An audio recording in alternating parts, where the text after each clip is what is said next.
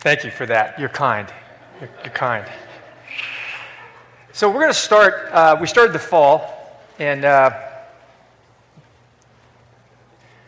want to talk about our mission, and that might sound like a boring term to you, but if you're in business, you know that the companies put a lot of energy into communicating what their mission is, their core business, what they're about, and then figuring it out and staying focused on it, but also communicating it, because they know that when they have a sense of who their mission is, what their mission is, and they communicate it, that their employees align with it, that it can focus their strategy. I mean, there's just benefit after benefit after benefit. And sometimes in church, and I think frequently here, we have a sense of our compass, our mission, but we don't communicate it very well. And so we want to take a few weeks and talk about that, our mission and our vision and our values and priorities for the next few weeks, kind of sandwiched around the baptism. Now, there are some great nonprofits out there, like churches like ours. I want to give you the mission statement of just a couple of these nonprofits, and some of them you know, some of them you don't. There's a nonprofit organization called the Wounded Warrior Project. Who's heard of that? Okay, good. That's pretty well known now. In the Wounded Warrior Project, their mission statement is to honor and empower wounded warriors.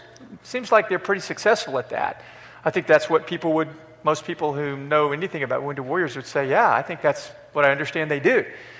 There's another social service organization called Oxfam. Anybody heard of Oxfam? That's a little more obscure. A few people. Yeah, there's a good liberal over there that knows about Oxfam. Thank you. Our token. Oxfam, their mission statement, which it's a wonderful organization too. I'm just kidding about that. Their mission statement is to create lasting solutions to poverty, hunger, and social injustice. Those are pretty big tasks. The Cleveland Clinic, lo and behold, it is a nonprofit. I know that stretches the definition of nonprofit somewhat, but their mission statement is to provide better care for the sick, to investigate into their problems or research, and to further the education of those who serve, which those are three pretty important priorities, and so they're really focused on them. Well, for a church, people have all kinds of, all over the board ideas about what's the purpose of a church or what's the mission of a church. And what I want to do today is, I think this is something you intuitively already grasp, but maybe it hasn't been spelled out explicitly to you. This is what the Vineyard here, our Vineyard, is about. And I think it's probably generically what every church that exists is about, whether they phrase it this way or not. But our mission as a church, and any church's mission, is interconnected and linked with the mission of Jesus. And so I think sometimes people don't know what the mission of Jesus is. Some people have sort of dumbed it down so much that they've lost sight of what it really is, because they take little parts of Jesus' mission that are not unimportant, but they elevate it to the focus of his mission. And it's not, and that gets it out of balance. And John Wimber used to tell us, we want to see our movement major on the majors and not major on the minors.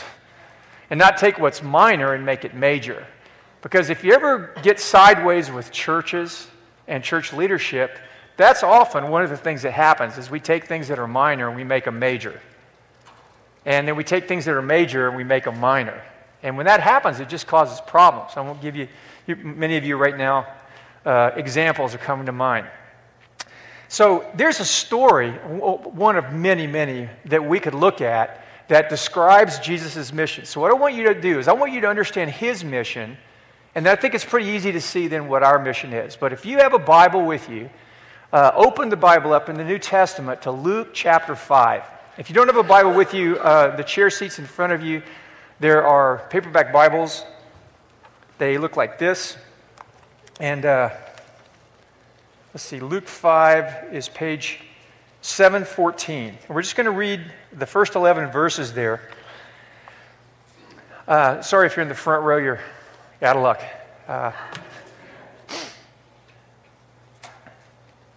So we'll read this passage, and then we'll unpack it and try to apply it. And so let's pray for a moment.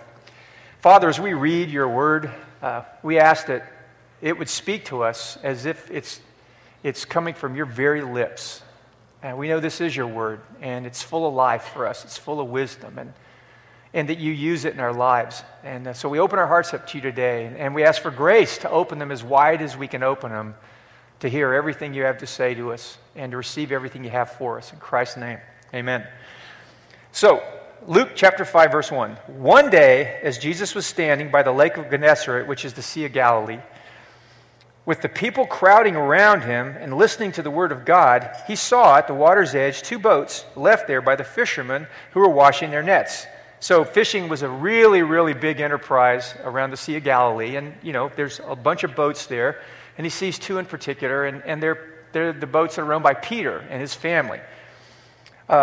He got into one of the boats, the one belonging to Simon, and asked him to put out a little from the shore. Then he sat down and taught the people from the boat.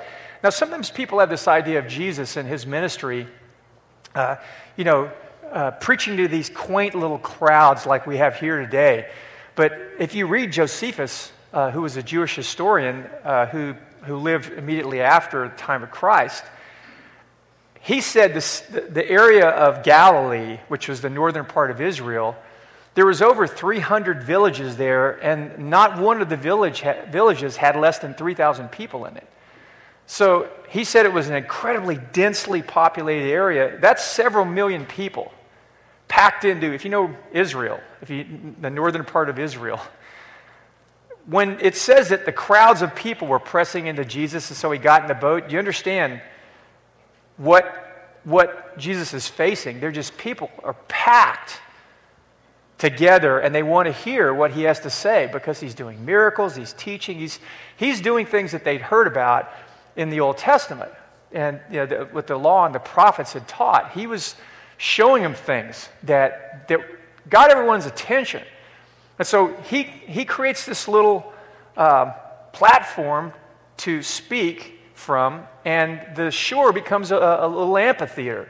So it says, when he had finished speaking, he said to Simon, and Simon had some of his crew in the boat with him, he said, "Put out into deeper water and let down the nets for a catch." So Simon said, "Well, Master, we've worked hard all night and haven't caught anything, but because you say so, I'll let down the nets." Now, Simon apparently was, as the story goes on, you're going to see he's not, a pious, observant Jew, but he has enough spiritual indoctrination. When you're raised in Israel, you're going to hear through everything around you God's covenant with Israel.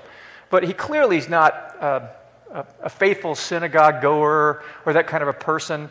But he's open, interestingly, to what Jesus suggests that he does. And when people are moving in their spiritual life, when they move along, you start antagonistic to the idea of Jesus. And then as you make movement, you just become skeptical. And then you make a little more movement, you just sort of become agnostic or indifferent. And then you get this point, which I think was where Peter was at, is he was beginning to be open. He wasn't convinced that Jesus was who he said he was, but he certainly was an arresting character. And so he just figured, what do I have to lose? So he goes back out in the deep water, which, again, historical sources tell us that's not where you fished in the lake. You fished closer to the shore. And you fished at night, because during the day, the water heated up and the fish went deeper. And they didn't have nets like modern fishing enterprises have today that go down hundreds of feet. And they're just in boats that are 25, 35 feet long, wooden boats. And they're throwing these nets out, just like if you've seen, in certain places in the world where people still fish by hand like that, in small boats. So he's open, which is in itself is a little lesson that a lot of times, even if you don't have the answers, and you may be here and you're trying to figure out where Jesus fits in your life. If you, Dallas Willard. He used to be the chair of the philosophy department at University of Southern California. He's a famous Christian, a Vineyard guy. He said, the best way to figure out if God is real is to act like he is real and see what happens. Isn't that an interesting way of looking at it? Only a philosopher would look at it that way. And so Peter took a chance. And it says when he did that, when they had done so, they caught such a large number of fish that their nets began to break. Their nets began to rip. And as they signaled to their partners in the other boat to come and help them, they came and filled both boats so that they began to sink. So they're overwhelmed by this. This is amazing because this rabbi, a carpenter, a landlubber, suggests something, and they catch more fish than their boats have capacity for, right? And it says that Simon Peter, when he saw this, he fell on his knees at Jesus' feet, and he said, "Go away from me, Lord, for I am a sinful man." For he and all his companions were astonished at the catch of fish they had taken, and so were James and John, the sons of Zebedee, Simon's partners. And Simon, this is historically evidence that Simon had a flourishing little business here. This was not like one guy in a little rowboat out, in a fishing line. This was a commercial fishing business that was moderately sized, and so he was probably somewhat of a successful businessman. He was probably a person, that had some worth in their family. They had several boats. They had hired workers. So Jesus said, "Don't be afraid. From now on, you will catch men." And so they pulled their boats up on the shore, left everything, and followed him. Now, what this story moves through sort of 3 points. I want to look at each one of them, just kind of break it down a little bit. Jesus' mission, and this reveals his mission in this way. First, you see Jesus preaching to the crowds. And what he's preaching, it says, is God's word, which is a catchphrase for he's talking about the kingdom of God that they've all been waiting for, where God's going to come and break into the world, and he's going to bring his kingly reign and salvation in to wherever there's need. Wherever there's injustice, he's going to bring justice. Wherever there's unrighteousness, he's going to pour out righteousness. Wherever God's presence is not felt, God's presence is going to flood into the darkest places. The dead are going to rise, and the lame are going to walk, and the blind are going to see. And that's exactly what was happening everywhere Jesus went. And so what Jesus proclaimed when he said the kingdom of God's here, he said, everything you've been talking about, it comes into the world through me. It's not coming in through a set of beliefs or rituals or a place, a sacred place, like they had become accustomed to at the temple. Jesus said the kingdom of God, that all those things have some association with, and they point to me. And so he's preaching that word to them. And now that's gripping, because that was not exactly what they expected. Even though they knew the Messiah was going to come and he was going to be somehow the Lord's servant and human, Jesus still came from a part of the country like up here where they were all living that was like the bad side of town. There wasn't a whole lot of prophets that came from there. And they really weren't thinking the Messiah was going to come from there either. Jesus really broke all kinds of expectations. He challenged them in a lot of ways. And then he calls them to go fishing. And then after they go fishing, or while they go fishing, he makes God real to them. And then he calls for a response from them. So when God speaks, to us today, he speaks to us and he wants to reveal himself to us through his Son. And he wants to become real to us.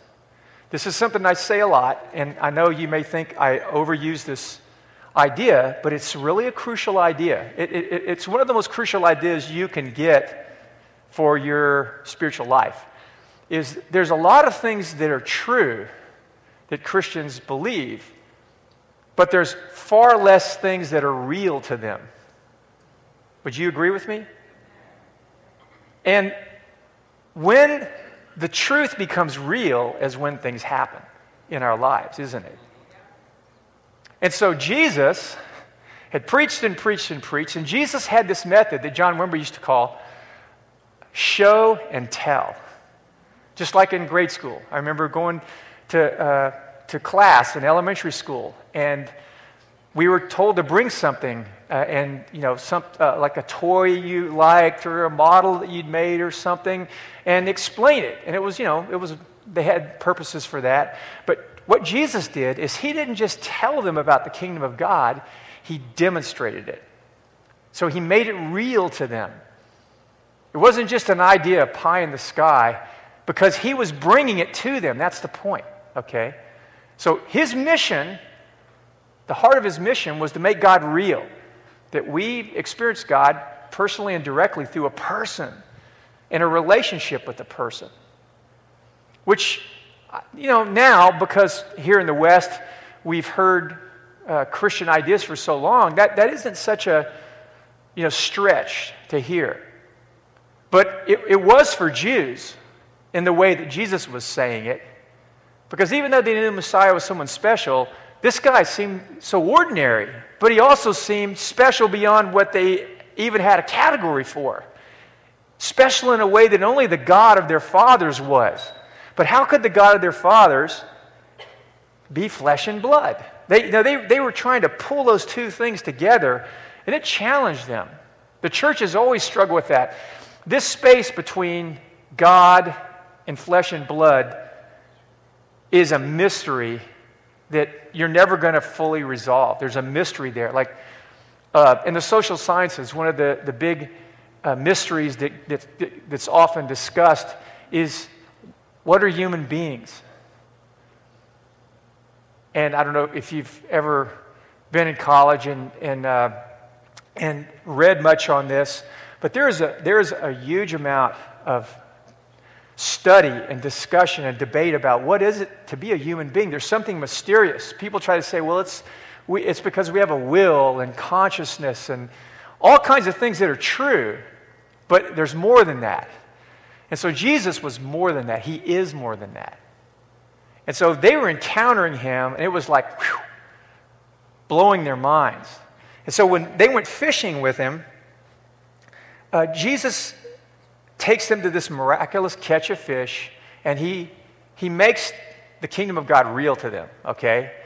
And more importantly, what he does is he makes God the Father real.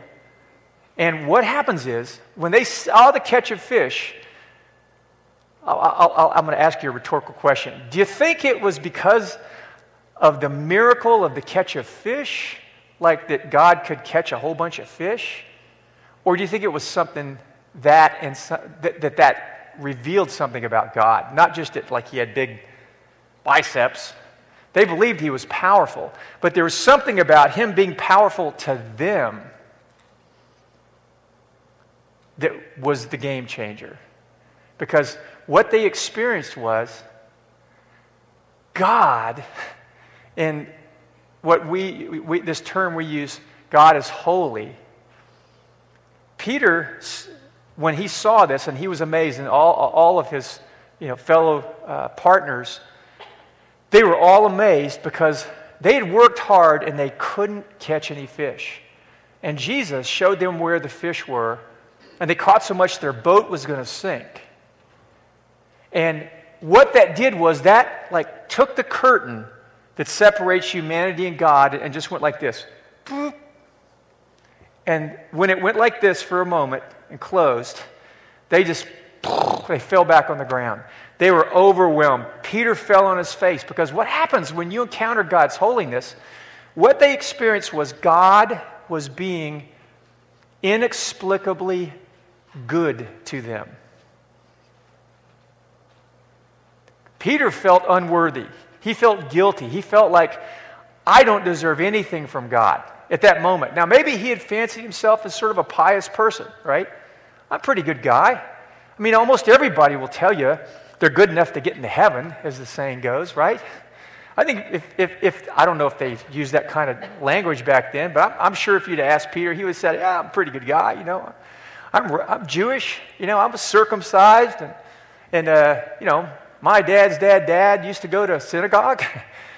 And doesn't that give me something? And I work hard and I give some money to the poor. And we all have this sense of what God's looking for. And nobody really wants to say they don't measure up. But when that curtain opens and God reveals himself through Jesus to you, you just are overwhelmed. And goodness is holiness, and holiness is goodness. Goodness is an attribute of holiness. To be holy is to be different. The way the Bible uses it, it means God's different than us. We're like him, but he's like us in a way that we are not like, that nobody has ever been like. And they got a taste of God's goodness, his generosity to them that they knew they didn't deserve. And goodness is scary when you experience it. And what it does is, in the book of Romans, Paul is giving this long exposition about the gospel. And he says, you know what gets people to change their minds about God? What causes them to repent is God's goodness. Romans 2:4 says, God's goodness makes people fall on their knees and say, I'm a sinner. Oh God, I'm utterly unlike you. Now, other aspects of God's character can also have that same impact in our lives. Do you understand? But God's goodness came to Peter and his companions, and they were hammered by it. And they saw themselves, because when we see God in the light of his nature, which we see him through Jesus, if we're honestly encountering him from a place of openness like Peter was, he saw himself. See, God's light, in John 1 it says, Jesus is the light which comes into the world and enlightens everyone. And so they saw themselves, and they weren't generous like that. You know, have you ever had a really hard day at work? I mean, one of those days like that you just go, this makes me want to quit this job. Okay, do you come home and just spill out joy and affirmation and gratitude and kindness to everyone that you run into? Right? I mean, that's a rhetorical question. I know you don't. Right? When you have one of those days where the work has just hammered you like the night before for them, probably the worst came out in the middle of a night of fishing all night, not catching anything. And the next day they meet Jesus. And who knows how they were treating each other?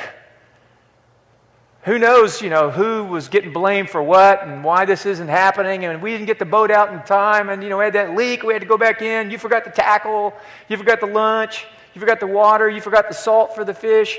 No wonder we didn't catch any fish, you're all fired. Peter's probably, he's probably in that kind of mindset, and then God shows up in his son Jesus, and boom. He sees him, and he repents. He falls on his knees and says, whatever confusion I've had about my moral condition, it's gone. I see myself in light of your goodness. Goodness. And so Peter falls down right there, and I think like a lot of people, we have this God-shaped hole in us, which, is a well-used phrase in church. But what it means is that we're made in God's image, and we're made for a relationship with him. And what Peter realized was he was alienated from God. And the thing about people like Peter and people like a lot of us, when you have a middle class, upper class kind of a life, which they probably did, you can buy into the idea that material things can fill that hole. And if you have enough of those things, you'll be satisfied. And it'll make up for that gnawing inside you. Well, I think Peter realized he got all the stuff he wanted, he could have dreamed of. And I think it's possible that at that moment he also realized that yeah, this stuff I've been trying to hold on to, it doesn't give me what I want. In fact, it's left me empty. Chasing after material things will leave you empty. Now, sometimes people chase after material things, and they go through that, and then they realize, oh, but material things will let me pursue pleasure. I can just pursue pleasure. Because pleasure feels good. That's why they call it pleasure. And when you chase it, it satisfies you for a while, but there's this weird inversion that happens when you chase pleasure. Here's what happens. You become its servant. It begins to control your life. Isn't that what alcoholism is? Isn't that what sex addiction is? Isn't that what workaholism is? Isn't that what all kinds of disorders that control us are? We started out pursuing something that seemed good to meet a legitimate need in our life, but it's not made to meet that need. But we choose to live life on our own terms, which is the essence of what sin is. It's I'm my own boss. Well, Peter might have done that. Peter might have been a pious man. But when things and pleasure run out, sometimes people turn to religion. But the thing about religion is religion will poison everything it touches. Because what religion is based on is the effort that we make to become someone that can please God and that can gain His approval and that can become the kind of person that is respected morally. But the problem with that is what that does to our hearts is it makes us proud. And religion poisons us by making us think we're better than people who can't measure up to whatever standard we've set for ourselves that we live up to. And then religion divides, and religion causes these fractures in homes and relationships. It doesn't heal. But faith in Jesus, if that's what a person has, and Peter didn't have, faith in Jesus makes you humble. Because a relationship with God comes as a gift of His grace. It doesn't come because of anything you do. And so it doesn't make you look at another person who didn't even believe what you believe, who might believe something the exact opposite and feel like you're better than them. It doesn't make you do that if you really follow Jesus, because you're probably not better than them. In fact, there's probably ways that they're morally superior to you. Even though you have faith in Jesus, they treat their kids better than you treat yours. They work harder than you work. They do all kinds of things that you don't do. And you're a follower of Jesus because you know it's not your own effort that earns you anything. And maybe Peter tried that. And maybe at this point he sees when he encounters Jesus, whatever idea of my own piety I had, it doesn't measure up at all. There's something I see in this man, this teacher, this prophet, whatever he is. I don't think he had a term for who Jesus was at that moment. He just goes, he's blown my mind completely. And I just feel exposed. And when you meet God, at some point in your life, if it's genuine, you will feel exposed like that. Now, if you're really following Jesus, that will probably happen to you cyclically throughout your life. Not because each time you're being born again and again, but when the curtain opens, so to speak, and the light shines through, you still see what part of your life isn't conformed to the image of Jesus, and you still feel unworthy in God's presence. Not that you're not loved, but unworthy. And it shakes you.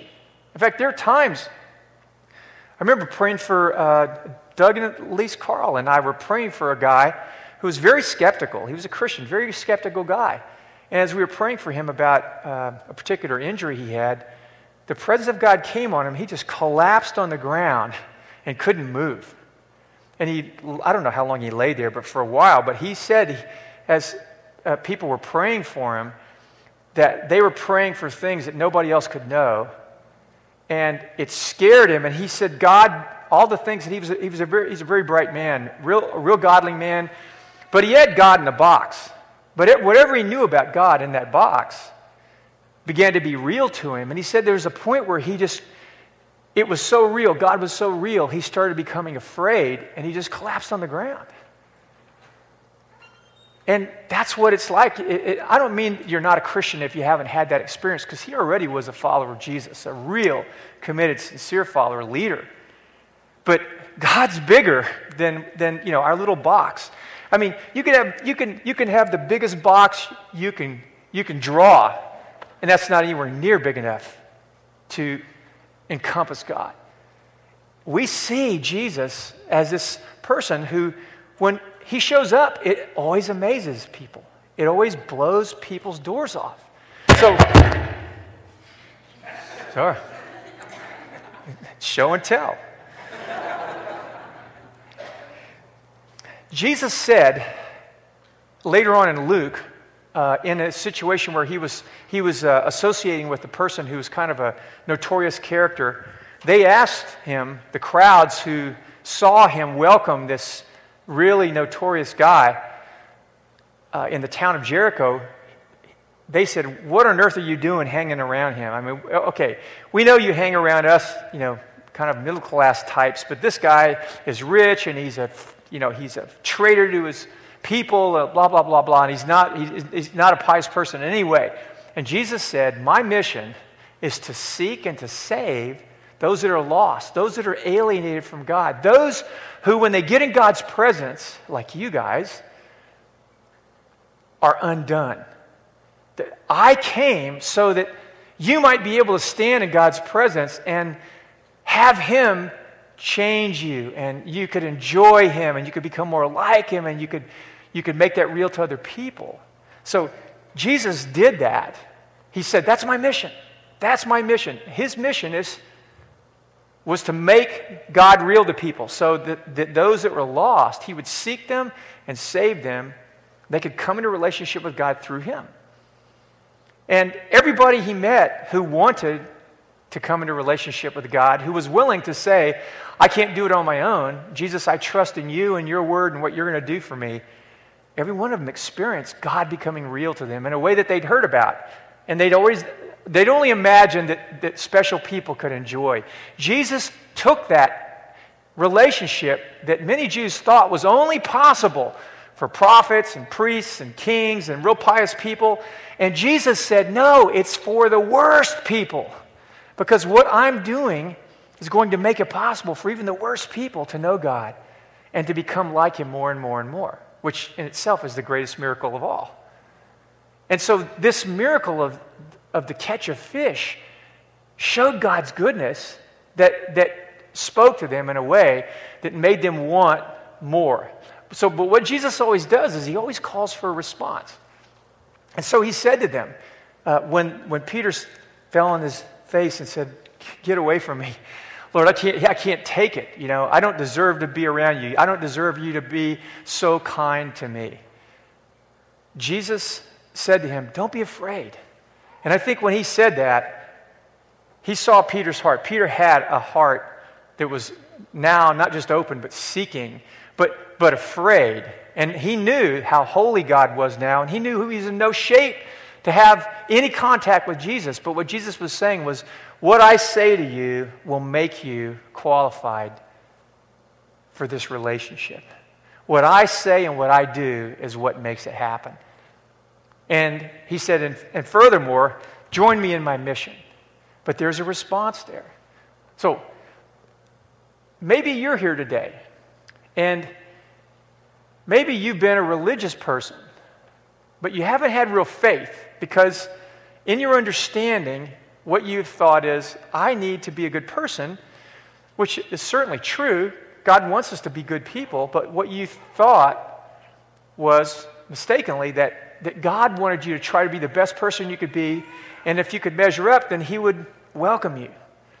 Because God's good. He's holy, right? And you got to be something like Him to be friends with Him. That's the way it works in the world. It must work that way spiritually, in spiritual matters, in relationship with God. But it doesn't. It works the way we see here, where He's fishing. And when He was standing on that beach and the crowds were pressing in, He saw two boats And he picked those boats out of all the other boats because he was seeking after Peter and these other men, because God was pursuing them. And after Jesus revealed himself and revealed God and made this invitation, they had to respond. So maybe you're here today, and maybe your boat is on the shore here, and Jesus has gotten into it, and maybe it's something I've said here, you realize, wow, God is really different than what I used to think. He's way holier. He's not so easy to please. Like I can do a few things, and that's cool with God. That my life doesn't in any way please him, but that isn't going to stop things because Jesus pleased him. And if I put my trust in Jesus, then God will accept me. And I can have God's life in me. And I can know him personally, intimately. And he'll be real to me. If you're here today, you need to respond to that invitation. You know, a lot of times in churches, what we say is, if that's you, raise your hand. And if that's you, once you've raised your hand, stand up and pray. Because in the Bible it says, if you believe in your heart and then you confess openly that Jesus is Lord, that you want to follow him, that you want to experience God's grace through him, then you will experience forgiveness and salvation. That's this word. It's a real big word. It means a lot of wonderful things. But one of the things it means, which is probably the most important thing, is that our sins are forgiven. And that we're not alienated from God anymore, that we can have this reconciled, intimate relationship. I said it at a wedding yesterday. I performed that, because I said it at, whose wedding was it? Oh, senior moment. No, Brandon and Jessica were married about a month and a half ago, and I just wanted to say something about, they said, yeah, say something, whatever you want, just don't go too long, John. You know how you... And so I thought, that's really hard. You know, it's hard to do that. But I thought, okay, what does it say? I said, you know, when you see a wedding, when you're at a wedding, God's speaking to you because he's telling you what a relationship with him is like, why you need it, and how to get it.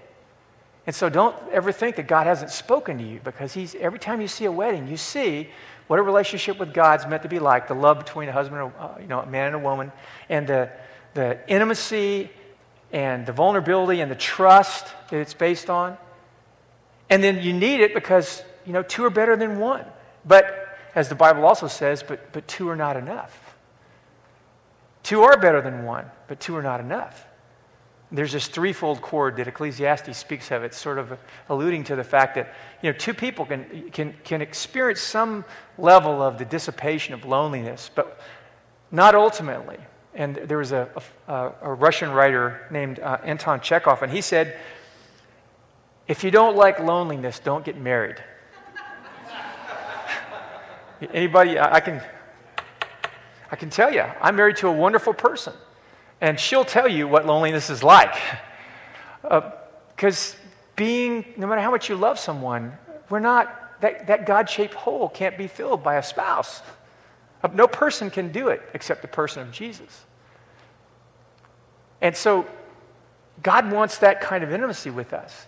But we get it through this public declaration. We come out and say, I need it. I need Jesus. I need to follow him. The only way I'm going to experience that is through him. And so if you're here today, before we finish, I'm going to ask you to pray and do that. Because I think there's a couple of people here. Most of the folks that gather on Sunday mornings are followers of Jesus already. But God always draws people in. And I think there's a couple people here he's speaking to. So our mission then comes from the mission of Jesus. It's really simple. Our mission, I'll name it for you. Go back in the boat with me for a second. Okay? Think of those 25, 35-foot wooden boats. Put yourself in Peter's position. You're pulling all these fish in, and as you keep pulling the net in, more and more fish come in. Your boat's sinking lower in the water. You call the other boat in. They come. Their boat starts sinking, and then it hits you. It's been dawning on you, but it hits you because you've just been distracted by pulling the fish in. Then all of a sudden you realize, oh, this is God. This is God. oh no, it's like what I heard. And, and then you're overwhelmed because you feel like you're such a miserable person. I don't deserve this. And then Jesus says what he says to you, and that fear goes away. He says, fear not. And it's like you receive those words because you don't have Jesus figured out at that point. You might not have him, you're not going to have him totally figured out today. But what you see in Jesus is he is from God, and I'm going to follow him, and I'm going to surrender to him, I'm going to live for him, and whatever he says goes. I mean, everybody kind of comes at that place. Because there's so much more to learn the rest of your life. But that's all you need, is to know that you can't know God without Jesus. And if you want to know Jesus and follow him, you're going to know God. And so Peter does that, and all of his companions with him, yes, that's what we want. And so that fear goes away. And then, surprise of all surprises, Jesus says, now I want you to join me in this mission. And it doesn't say it in the text, but I think it wouldn't be hard to imagine them looking back at the shore and seeing all those people and realizing they were just like they were a couple of minutes ago, and seeing that that's why Jesus was speaking to them, because he's seeking them, and he's calling us to join him in that mission. That this is the mission of God. God's kingdom is coming to these people, and he wants us to be a part of it. Which that absolutely locked in with everything the Jews knew about themselves, that they were a chosen people. But a lot of the people like Peter and like us, we don't think we're qualified to be a part of such a sort of an elite group of people to represent God. But Jesus went to the most unlikely people, and he chose them to be the most important people to represent him that there were. And it took those people a while to really get it. He really wants me to be in this mission with him. I'm going to represent him. And so I think as you're sitting in this boat, like when I talked about materialists, I know that every one of us here know people who are trapped in the lie of materialism.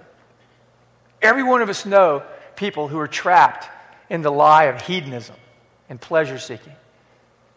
And some of them, they're painfully enslaved to it. Every one of us know people who are trapped in dead religion, and it's poisoning them. It's turned their kids against God. It's turned their neighbors against God. I remember when, you guys know, when we planted the Plain City Church and sent a bunch of people over there, when Mike and Linda, who lead the church there, used to be on our staff here, when they came to our church, they were at the end of themselves. They had been involved in this weird religious group that had just beaten the, pardon the word, hell out of them. And Sheila and other people prayed for them, and they just soaked in worship here. And this group had told Mike, you're not a leader, you'll never be a leader, we're not even going to let you lead worship, we don't want you leading groups, we don't want you teaching people. And I remember hearing that from him, and I started crying. I said, Mike, dude, you're a leader. That's a lie. That is not what God, you're a shepherd. You have a shepherd's heart. And they wept, and God just restored them. And their kids, one by one, came back to the Lord. And they'd been so hurt by dead religion. You guys know people, all of us know people who are just burned out from religion, right? Nod your heads. And I just want you to make me feel good. I'm a pastor, and I know a lot of people are burned out from religion. Some of them are here. But we want to be a people and a place who help them see that Jesus is real.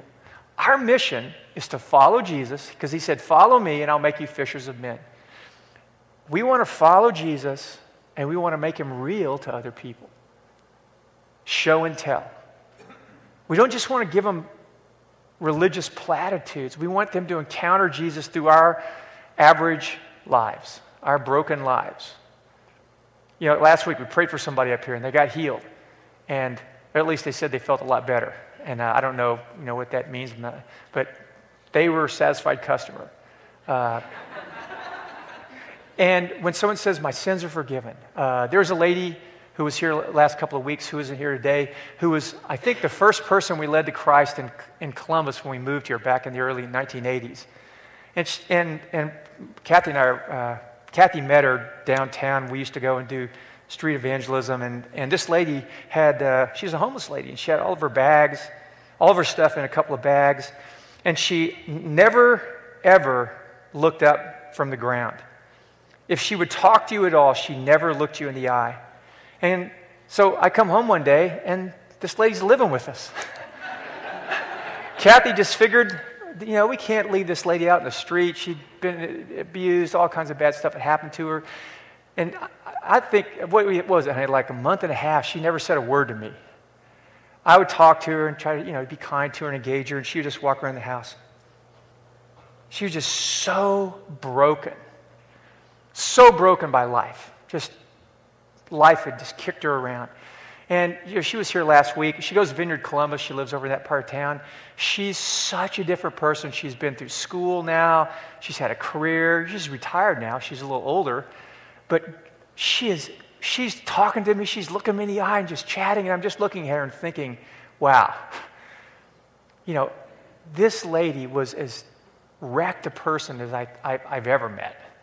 And she's fully engaged and is just a normal person you would have never known. Well, maybe a little bit. There's some little idiosyncrasies, but because you can't get that beat up and not leave some scars. But we want to be a people who introduce people like Charlotte to Jesus, because what the difference was, we made Jesus real to her. That's it. And I can't make Jesus real to anybody, but if I follow Jesus, he will change me, and they're more likely to see he's real because I'm following him. But that mission part, this is the part you have to walk away with, and we're going to close here. Most believers never get this. That we preach this sort of, again, barcode faith, where we're just trying to get people into heaven. We're just trying to get their ticket punched so you can go to heaven. And that's such a... is that true? Yes. But that's the lowest common denominator of what salvation is, because God's trying to get heaven here into our lives and make it real. He wants to see Jesus formed in people and in a community so the world can see what that age is like. That it's an age of generosity. It's an age of justice. That it's an age of love. It's an age of people that listen to one another and aren't, trapped in their technology. It's an age where people who don't have families are brought into families because they're cared about, because they're human and made in the image of God, no matter what else they are. Like the Muslims that come every week or every month that Jay and Maggie help feed. They say to us, do you guys know we're Muslims? You're helping us and you're kind to us, and our faith tells us we're not supposed to help anybody outside of our faith. We wouldn't help you. Why are you helping us? And we, you have this conversation. It's because of Jesus. And you share the gospel, and it hasn't clicked with anybody yet. They just go, that's really strange. It's really, I don't get that, because they don't have a reference point. But what we're saying is we want to make Jesus real to you. At some point, they're going to have a moment, and that it's going to shine through, and it's going to impact them. So our mission, the mission at the Vineyard, is we want to follow Jesus and make him real to others. Now we'll talk about the vision, what that looks like down the line. If we do that, what that will produce as a community. But that's simple. That's the Great Commission. Go into all the world and make disciples of all nations, teaching them to observe everything I've commanded you, baptize in the name of the Father, Son, and the Holy Spirit, and I'll be with you always. So we're joining Jesus in his mission that he's still on, that he's doing through the Holy Spirit, through the church. He's still working to seek and save the lost.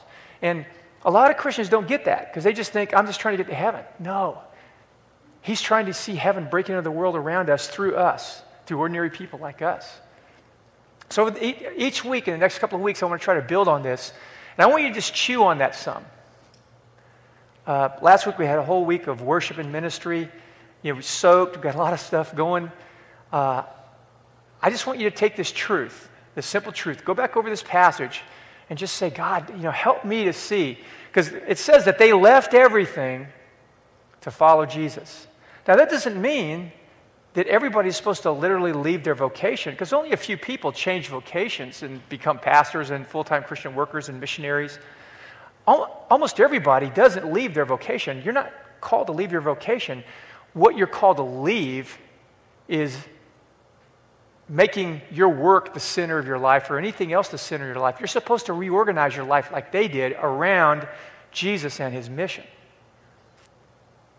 That it's not just supposed to be something, if I have some time in my really busy life, I'll fit Jesus and his mission in there.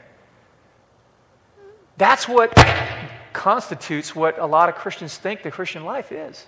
And that's not. You see right off the bat here, I was taught this as a young believer. You need to be in the mission. And so I got it right off the bat. And I've told you guys before, the people that disciple me, one of my friends, the guys that disciple me, he graduated medical school, came up to Columbus, was checking out a residency program here, and he told me, he and his wife, he said, his name's Brian, he had dinner with Kathy and I, and he said, John, back in our discipleship meetings in our church, when your name would come up, you're the guy that we least even believed would stay a Christian. We're kind of surprised that you became a pastor. And he said, that's a compliment.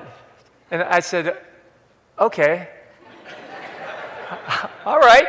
But what they did teach me was the right thing, which is this isn't supposed to be an option. We're supposed to reorganize our lives. We're supposed to leave everything in the way we conceive of our lives and allow Jesus to reorganize it around himself and his mission. And what you'll find is, for most people, they enjoy their jobs like they never did before. They enjoy all the things that God blesses us with, but those things get put in their right priority. And they don't consume things, and they don't undermine our families, and we get corrected and balanced. But Jesus becomes the organizing element instead of our own willpower or the pressures of the society around us. So let's stand for a minute and pray, and then we're going to send everybody on your way. I want to ask you this week to pray this simple prayer with me that, if you don't know Jesus, invite him into your life today. But if you know Jesus, I want to ask you to ask him, pray with me and ask him, if you're open or even seeking at this point about this, for him to begin to speak to you about where you need to reorganize your life around him and his mission. And let him be the one that speaks to you. Okay? Let him be the one. If you follow Jesus, he will speak to you. You don't have to figure it out. Just follow him. Just ask him. He'll speak to you. It's not a burden. It's simple. It's liberating even. But you're going to have to be willing to be open to that. And it's scary to put all the chips out on the table and say, okay, Jesus, here's my life is nice and somewhat organized. I'm willing to let you come in there and do whatever you want. He might only move one chip. He might take the whole pile of chips and wipe it off the table and start over. But I just want to ask you, whatever it is, the plan he has for you is better than what you have right now. It is. It's better than what I have. Because I have to continually do this. So just pray with me for a moment. In fact, let's do this. If you can kind of squeeze together, put your right hand on the shoulder of the person next to you. Let's do this all together. I know we're trying to cut down on the transmission of Ebola. So we're just gonna put hands on shoulders. And if you're really courageous, you can hold the hand of the person next to you. I don't think any of us have traveled overseas lately. And let's pray together. Lord, thank you for your word. Jesus, you're so much better and more wonderful and amazing than we know. And we want to be rid of the little conceptions we have of you. And we ask you to speak to us just like you did Peter and show and tell in our lives your wonderful will. Lord, show us where you want us to reorganize our life around you, following you and your mission.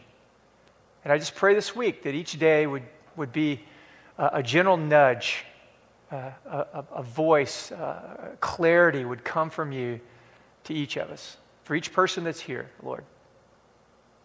And Jesus, thank you that you made it possible for us to come to our Father in heaven and be confident that he hears us and he will answer every prayer we pray, even if it's not the way we want it answered. That God will be good to us because of you. We thank you for that. And we stand on your promise that Jesus, you give us boldness to come into the Father's presence and that you'll do all this we've asked you today. And we ask this in your name. Amen. All right. God bless you guys.